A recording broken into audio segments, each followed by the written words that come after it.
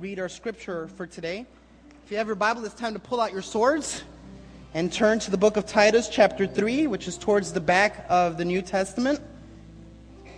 And we'll be reading together, or I'll be reading, you'll be following along. Titus chapter 3, starting at verse 3, and the scripture will be projected behind me in case you don't have your Bible in front of you. So the Word of God says in Titus chapter 3, verse 3, it says, "For we ourselves were once foolish, disobedient, led astray, slaves to various passions and pleasures, passing our days in malice and envy, hated by others and hating one another.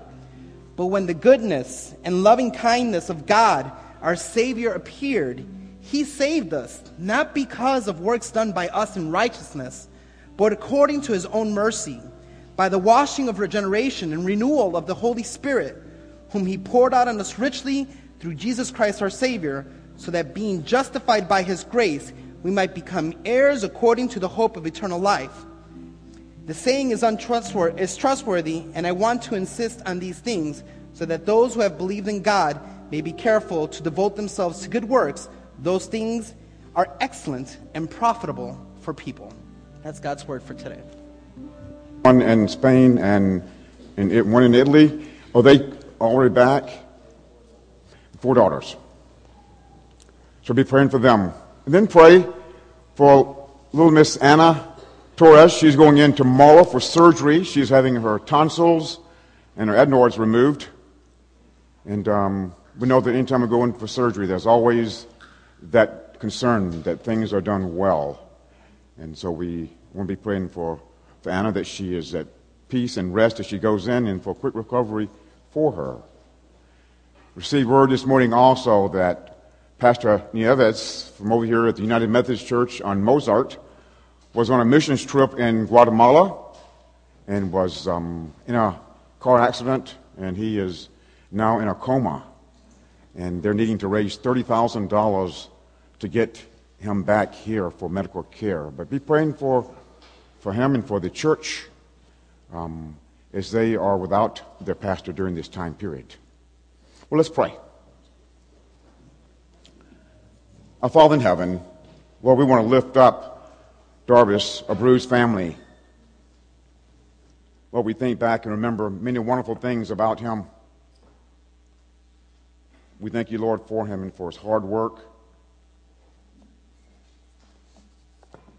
We pray, Father, that in his death, Father, that you might comfort his 4 children. And, Lord, that each of the daughters might have a strong sense of your presence and your love. We pray, Father, that you would comfort them. Lord, that you would encourage them. And, Father, for the extended family, Lord, that you be with each of them. And, Father, we lift up little Anna Torres as she goes in tomorrow, Lord, for surgery to remove her tonsils and adenoids. We ask, Father, that things would go well. Father, there'd be no complications. And, Father, we lift up Pastor Nieves from the United Methodist Church here on Mozart. Lord, that you be with the family. Father, we ask that you would go before and open the doors, Lord, for them to get him back here. And, Father, that the doctors might have wisdom and discernment as they care for him. Now, Father, as we look at the second week, Lord, in a series on radical, Father, we so much need you and your Holy Spirit, Father, to work. Father, may the words that I speak be yours. Father, may our hearts be open to you and to your word. Father, may we not make excuses. May we not in any way do anything but be obedient to you, Lord, to your Holy Spirit, to your word as you lead us and guide us. We pray this in Jesus Christ's name. Amen. Well, last week, as Ugo mentioned, we kicked off our Radical series. Many of you were absent because of the cold weather and the snow. And so I want to give you a quick summary, update on that as we begin this morning. Christianity in America has been redefined as the American dream has seeped into our understanding of God's Word. And in his book, Radical, David Platt describes American Christianity and its view of Jesus in this way. He's a Jesus who doesn't mind materialism and who would never call on us to give up everything we have. He's a Jesus who would not expect us to forsake all our closest relationships. He'd be fine with just nominal devotion.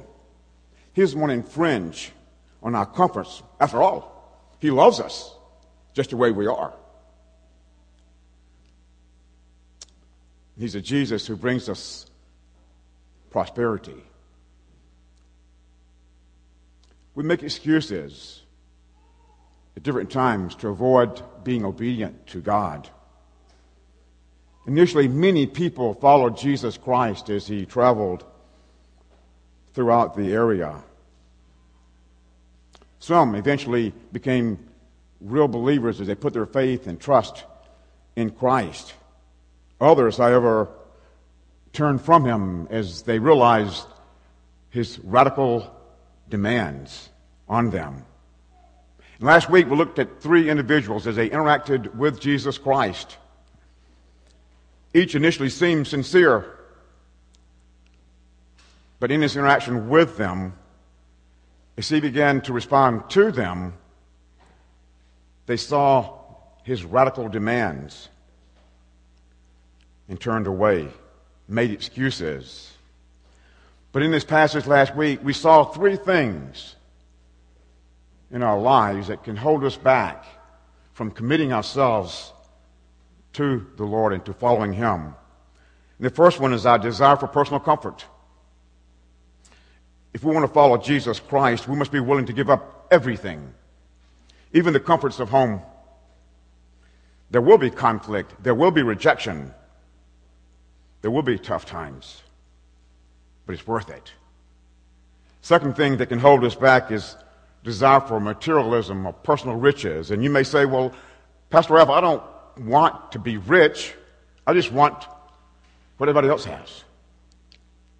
But if we're honest with ourselves, materialism can hold us back, can hinder us. Sometimes it's not bad things or sinful things that keep us from God. It can be good things that we need to release to the Lord. And the third thing we saw last week that can hinder us from following Christ are personal relationships. Jesus is very clear that even the closest relationships, the family, come second to following him. We saw last week the urgency of reaching people with the gospel. We have the truth. We have the word of life. It's the answer to our problems. Life is short, and there's so little time. Are you and I willing to follow Christ at any cost, even if it means rejection? And a question that I ended with last week, and I ask you now, is what keeps you? What keeps you and me from following Christ? Is it personal comfort? Is it materialism? Is it family? Well, as we saw last week, putting everything on the table is a necessity in following Christ. I think, however, sometimes that as we talk about the gospel here in America, there's confusion. There's confusion about what is the gospel. I remember as a non-believer having this idea that my good deeds had to outweigh my bad deeds. I can't begin to tell you how many times I prayed, how many different churches I went to, Vacation Bible School, Sunday school, church services, youth services. Yet I never understood the gospel. I knew that Jesus Christ died on the cross for me. I knew that He paid for my sins, but no one ever really made it clear to me. My family were non-believers, and we had our own idea about things. And I guess if you could summarize what we felt, it was Jesus, trusting Jesus plus works. Plus works. One could never know whether they were saved. I remember in my frustration, I would pray a prayer and then I would sin. And my twin brother would look at me and say, "See, Ralph, you're a hypocrite. You're not saved." See, I didn't understand. I didn't understand the gospel. And so today, I want us, as we look at our passage, Titus chapter 3, verses 3 through 8, I want us to look at the gospel. And as we think about it, I want to think about two different extremes, two different ideas. Let's call one guy John. John prayed to receive Christ. He professed faith in Christ 10 years ago. He'll come to church consistently for a while, and then he'll stop. Maybe sometimes even go to a small group. John believes that works have nothing to do with salvation. He's quick to say that salvation is by grace alone. He's right there. According to him, one's actions have nothing to do with one's salvation. The sad thing is that that's very evident in his life. You see, John goes to church. He professes faith in Jesus Christ. But when one can tell through his character, through his treatment of other people, through his concern for the lost or lack of it, that even though he boldly confesses faith in Jesus Christ, there's no fruit. There's no fruit. Then there's Joanne. Joanne was raised in the church. She must have been baptized 4 times. She goes to every Bible study she can go to. She goes online listening to sermons. She so longed to please God. She works very, very hard to please God. And yet there's that lack of peace.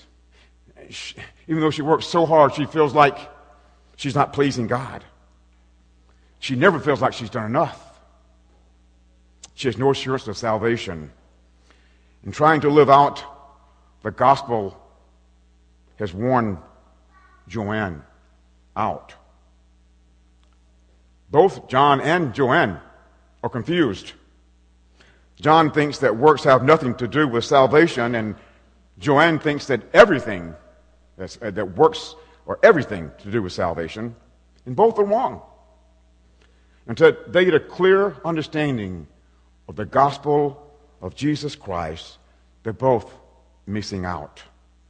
David Platt, who is the author of Radical but in a different source, says that we should embrace a gospel that both saves us from work. In other words, we don't have to work for it, but he saves us also to work. He saves us to work. Today, I want us to look at our life in Christ Jesus. Again, there's that repentance up front. There's that dying to ourselves, dying to our desires for comfort and for pleasure and for material things and for our families. We must be willing to die to the idea that works save us. Scripture is so very clear that we are saved by grace through faith, not of works. Scripture is also very clear, however, that faith always produces fruit, good works. As we look at Titus chapter 3, verses 3 through 8, we'll see that we need to remember remember. We remember our former lives. If we're Christians, we need to look back and remember our lives before Christ. Second, we need to look back and remember our salvation. Third, we need to look back and remember our new identity. And then fourth, we need to remember our mission, our purpose in life. First, we need to remember our former life, our life, if we're in Christ, before Christ. Titus 3:3 and 4 says, "For we ourselves were once foolish, disobedient, led astray, slaves to various passions and pleasures, passing our days in malice and envy, hated by others and hating one another. But the goodness and loving kindness of God our Savior appeared, and he saved us." Instead of doing good works prior to Christ, we're predisposed to doing evil works. This doesn't mean that we're as evil as we could be. I think it was Pastor Tim Keller that says that not many of us are Attila the Hun or Adolf Hitler, but we have that potential to be them. That verse says we were foolish, disobedient, led astray, slaves to passions and pleasure. We see as we look back our fallen nature, foolish, stubborn refusal to acknowledge God, disobedient, rebellious, is choosing to live in opposition to God and to his word. Deceived means full of error, wrong understanding, purely led astray. We know from God's word that we're led astray in different ways, but the major one is Satan. John 8:44 says that you belong, this is non-believers, you belong to your father, the devil. He was a murderer from the beginning. There is no truth in him. And when he lies, he speaks his native language, for he is a liar and father of lies. Satan deceives us. Of course, we believe other lies also before Christ. 2 Timothy 3:13 talks about the pastor there is encouraged to deal with the false teachers, that they themselves are deceiving and being deceived. So we see in this passage first our fallen nature, our fallen character. Then in verse 3 we see that we're slaves to various passions and pleasures. Lust. Romans 3:10 through 18 talks about the fact that there's no one righteous, no, not one. There's none who seeks after God. Their throat is an open grave. Their mouth is full of curses and bitterness. And their feet are swift to shed blood. In their paths are ruin and misery, and the way of peace they have not known. There is no fear of God. You see, the unsaved have neither desire or ability to do anything but sin. In verses 3 and 4, we see not only were we enslaved to our passions and our lust, but we were filled with contempt.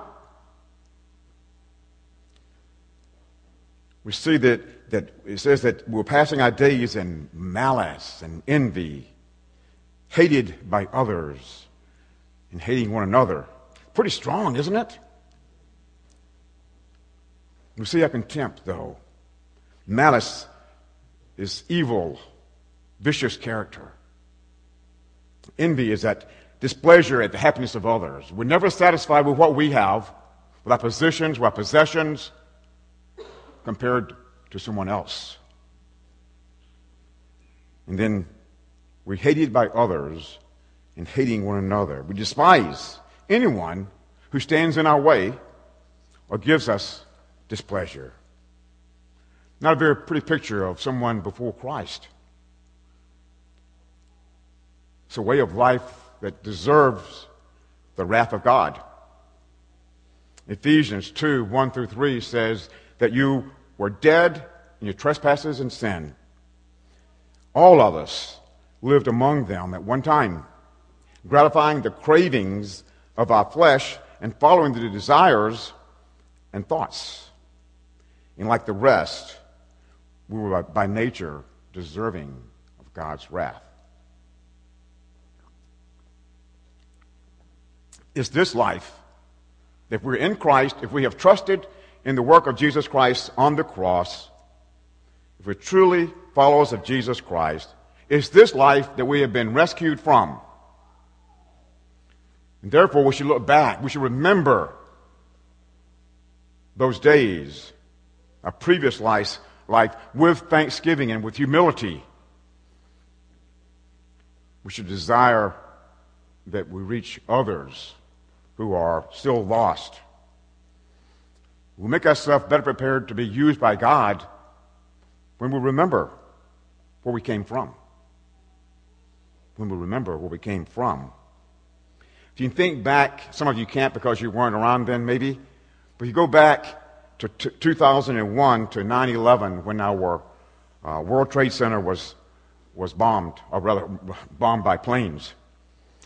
Do you remember the people rushing out of the buildings covered with soot and with dust?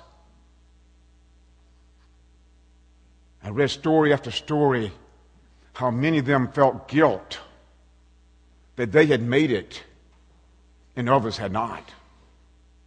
Some of them were able to go back in and rescue others. But many suffer emotionally, probably even to this day, because they lived and others did not. In the same way, those of us who are in Christ have no reason to feel superior to those who are outside of Christ, who have never put their faith in Christ. And we should be rushing back in, so to speak, just as some of those survivors did. We need to remember our former lives. Never forget where you came from.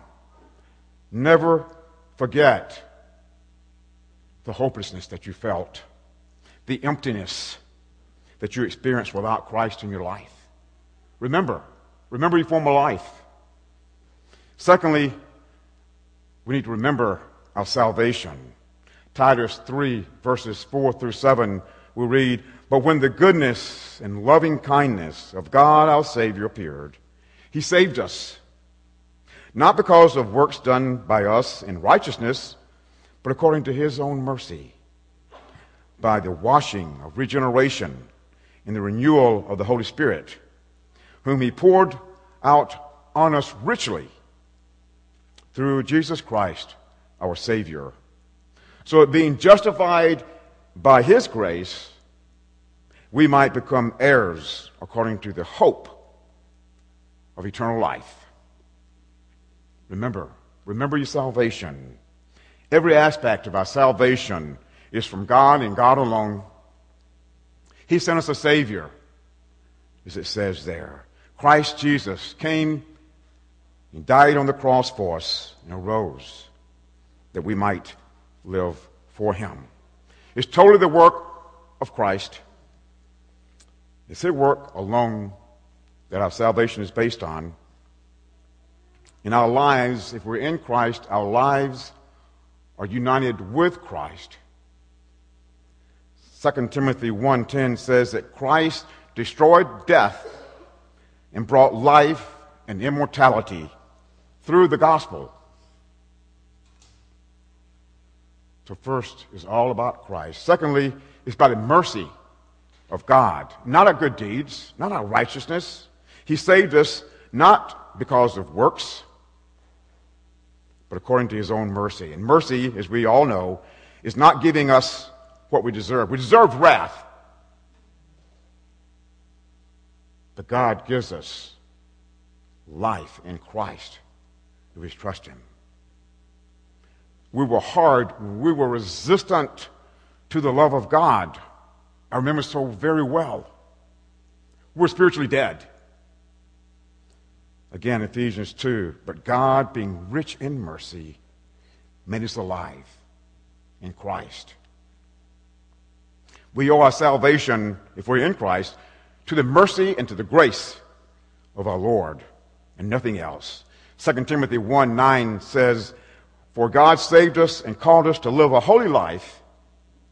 He did this not because we deserved it, but because that was his plan from long ago. That was his plan from long ago. Think about it. Christ didn't just all of a sudden start caring about you, but you go back, eternity past. I think of Ephesians 1. How it says that before the foundation of the world, that he chose us, he called us to be his children. It was by the grace of God that we're saved is a third point here. Grace that's given us what we don't deserve, eternal life. It's because of God's goodness, his loving kindness, his love for us. We don't deserve to be reborn. Go back and review that list I just mentioned. Foolish, disobedient, led astray, slaves to our passions. Down the line. We're saved. When we're saved by grace through faith and not of works. It is a gift of God so that no one may boast. I think as we look around today and see all the various false ideas about salvation, it's a reflection of our pride.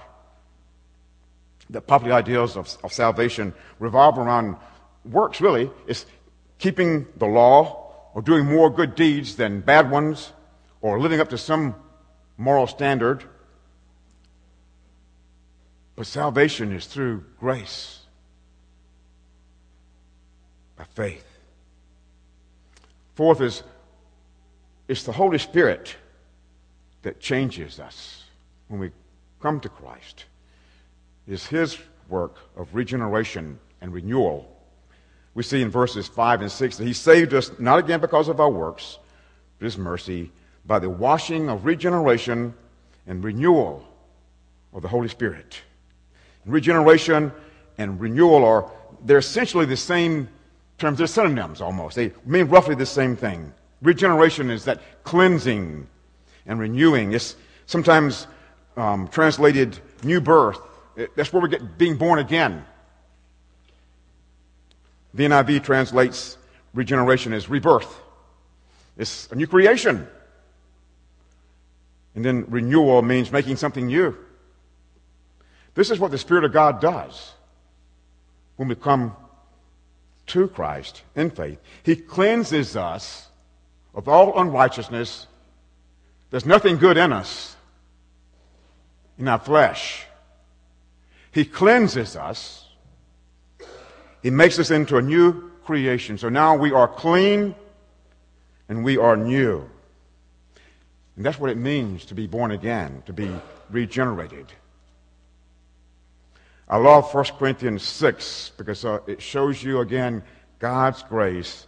It says, do not be deceived, neither the sexual immoral, nor the idolaters, nor adulterers, nor men who practice homosexuality, nor thieves, nor the greedy, nor the drunkards, nor the revilers, nor the swindlers will inherit the kingdom of God.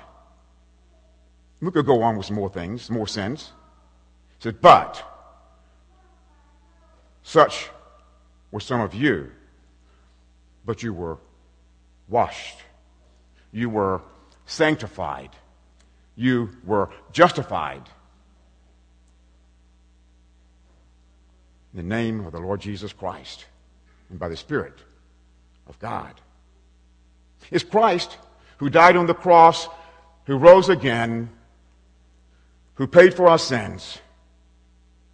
And it's the Holy Spirit who renews, regenerates, who cleanses us and makes us into a new creation and takes up residence in us. 2 Corinthians 5:17 says, therefore, if anyone is in Christ, he's a new creation. If anyone is in Christ Jesus, He's a new creation. I remember so very clearly when I came to Christ, this was a verse that I learned, put on a plaque, because I was all those things that we looked at earlier. And God says, a new creation. A new creation. Let me ask you this morning. You may be coming to church. You may have come to church. You may have grown up in the church. But are you a new creation?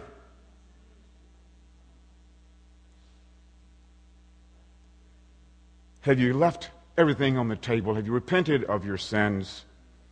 Have you placed your faith in the work of Jesus Christ on the cross, and that alone for salvation? I remember coming to Christ some 30-something years ago out of drugs and alcohol, a life that I'm very ashamed of. I remember when I came to Christ, I remember the sky was so much more blue. I remember the despair in my life was replaced with hope.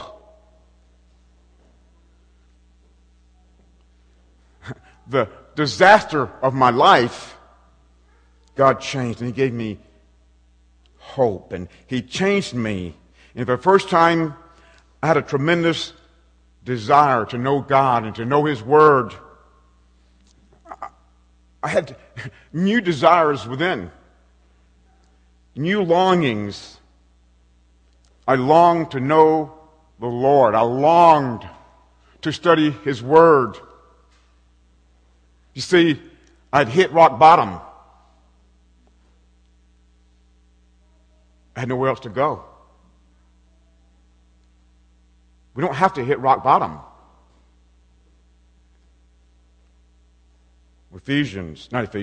Ezekiel 36:25 reminds me of my salvation and of yours, if you have trusted Christ. God says, I will sprinkle clean water on you, and you shall be clean from all your impurities and from all your idols. I will cleanse you. I will give you a new heart and a new spirit I will put within you. I will remove the heart of stone and give you a heart of flesh. Remember your former life. Remember where you came from. Remember your salvation. And third, remember what you have become. Remember what you have become. Verse 7 says, so that being justified, and this is, in this case, another word for salvation, being justified by the grace, we become heirs according to the hope of eternal life. We become heirs. We're His children. No longer are we aliens and strangers. 1 Peter chapter 1, verses 1 and 2 says, I am writing to God's chosen people. God the Father knew you and chose you long ago, and His Spirit has made you holy. The result, you have obeyed Him and have been cleansed by the blood of Jesus Christ. Ephesians 1, I want to read one more time. He chose us before the creation of the world that we should be holy and blameless before Him. In love, He predestined us for adoption as sons through Christ Jesus. Do we grasp who we are in Christ? We're His sons and daughters. We're His heirs. How will you and I use our positions and all the resources that we have? You see, God didn't save us just to save us from hell. He has a purpose for our lives. God has given us so many resources in Christ to use for His glory. 1 Corinthians chapter 9, verse 8 says, God is able to make all grace abound to you, so that having all sufficiency in all things at all times, that you may abound in every good work. Kind of knocks down our excuses, doesn't it? Let me read that to you one more time. God is able to make all grace abound to you, so that having all sufficiency in all things at all times, you may abound in every good work. I don't know what God's calling you to do, but we have no excuse, do we? I remember when Pastor Wayne left, and I talked to the elders, and I told them I'll move aside so a new pastor, senior pastor, can come along. And the elders said, "Ralph, have you ever thought about being senior pastor?" And I said, "No." Quickly. But then as we talked, and as God worked in my heart, in my life, I began to say, okay.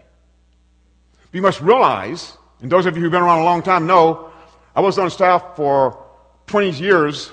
I spoke twice. I preached twice.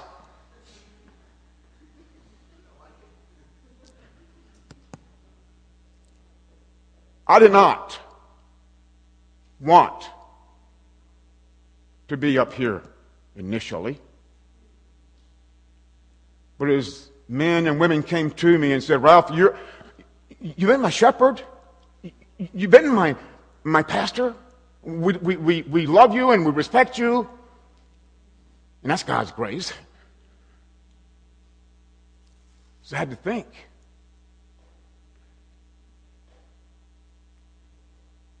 Not an easy thing for some of us sometimes to get up. There's some who love it. I'm learning to love it. I'm learning to love it. I love to now. But see, I had to follow those first steps. I had to be obedient to the Lord. And as we trust Him, He enables us to do all that He's called us to do. That passage, guys, it's got us. God is able to make all grace abound, so that having all sufficiency in all things at all times, you may abound in every good work. It's grace. It's God's grace in us as we trust Him, as we move beyond the limited ideas that we have of who we are. This American dream that we have, the idea is that we can do this and we can do this through our creativity and our genius minds. But God says it's not you. He says, I will give you strength. I will give you the ability. What's He calling you to do? Trust Him. We need to remember our lives before Christ. We need to remember our salvation. We need to remember who we are in Christ. And finally, we need to remember our mission, our purpose. Why did God save us? Why did He save us? Verse 8 says, the saying is trustworthy, and I want you to insist on these things so that those who have believed in God may be careful to devote themselves to good works.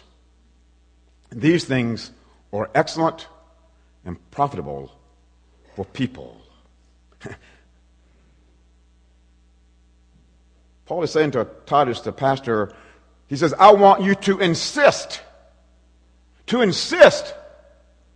on these things for those who have believed in God, that they may be careful to devote themselves to good works. Now let's be honest with ourselves. We've grown up in a church that, and not just good news, but within evangelical Christianity, once saved, always saved. And there's truth to that.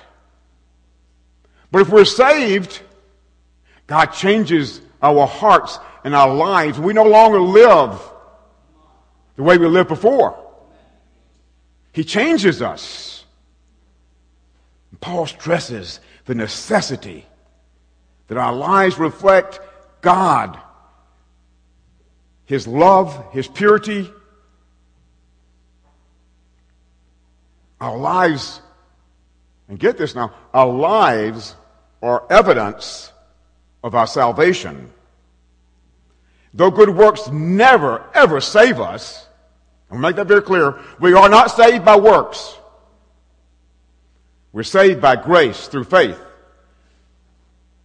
But though they're not a part of our salvation, they are indispensable evidence of our salvation. James 2:18, I love the New Living Translation, says, now someone may argue, some people have faith. Others have good works. But I say, how can you show me your faith if you don't have good deeds? I will show my faith by my good deeds. Titus 3:14 says, we must learn to do good by meeting the urgent needs of others. Our lives are evidence of our faith, of our salvation. Secondly, our lives are an expression of our salvation. Titus 2:14 says, he gave his life to free us from every kind of sin, to cleanse us, and to make us his own very people, totally committed to doing good works. 1 Timothy 6:18, Paul addresses the rich. He says, use their money to do good. And he says, be rich in good deeds. In 1 Timothy, in chapter 2, as he addresses women, he says, if you claim to love Jesus Christ, if you claim to love God, he says, women, make yourselves attractive by doing good deeds. In 1 Timothy 5:10, there's this widow's list of people, women whose husbands had died, and they set up a standard for who could receive it. They said, first, you must be at least 60. You must have been faithful to your husband, must be well respected due to the good that she has done. She must have raised her children well, kind to strangers, served believers humbly, helped those in trouble, and always been ready to do good. That's a long list. That requires the Spirit of God living in us. The very purpose of Christ's death was to purify himself a people who would be enthusiastic about doing good works, to bring glory to him. The third thing is we see our mission. Our lives will benefit others. Verse 8 says, these things are excellent and profitable for other people, for those who are outside the faith. It's important that non-believers be attracted to Christians, to Christ in us. We've all seen this group from Missouri, I think it is, that they go and they boycott and stand against and march against soldiers or whatever. They hate homosexuals, as they always have these signs, God hates gays and this and that. And what we see, we don't see the love of Christ in them. We see their hate. And God calls us to exemplify Christ. Titus 2:12 says, teaching us that denying ungodliness and worldly lust, we should live soberly and righteously and godly in this present world. I look back in my life. I've mentioned before Central Baptist Church back in Alabama. There were people I looked at from a distance. They were different.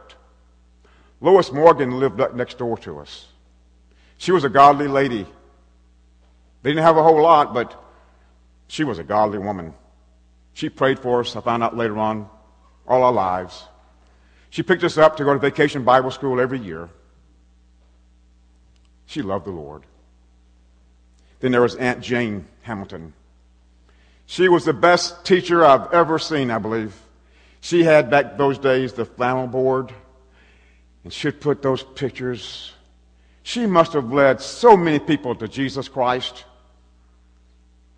She was such a genuine, loving, sweet, kind Southern lady. And there was Brother Young. And when my life was such a disaster, I knew where to go, because he lived a life in which Christ was so evident. Then there was in college, the university where I went so far away from the Lord, there was Dean Homer, the vice president. We called him Dean Homer. He was always there just pointing me toward Christ. Well, Ralph, you know that's wrong. Well, Ralph, you know what God would call you to do.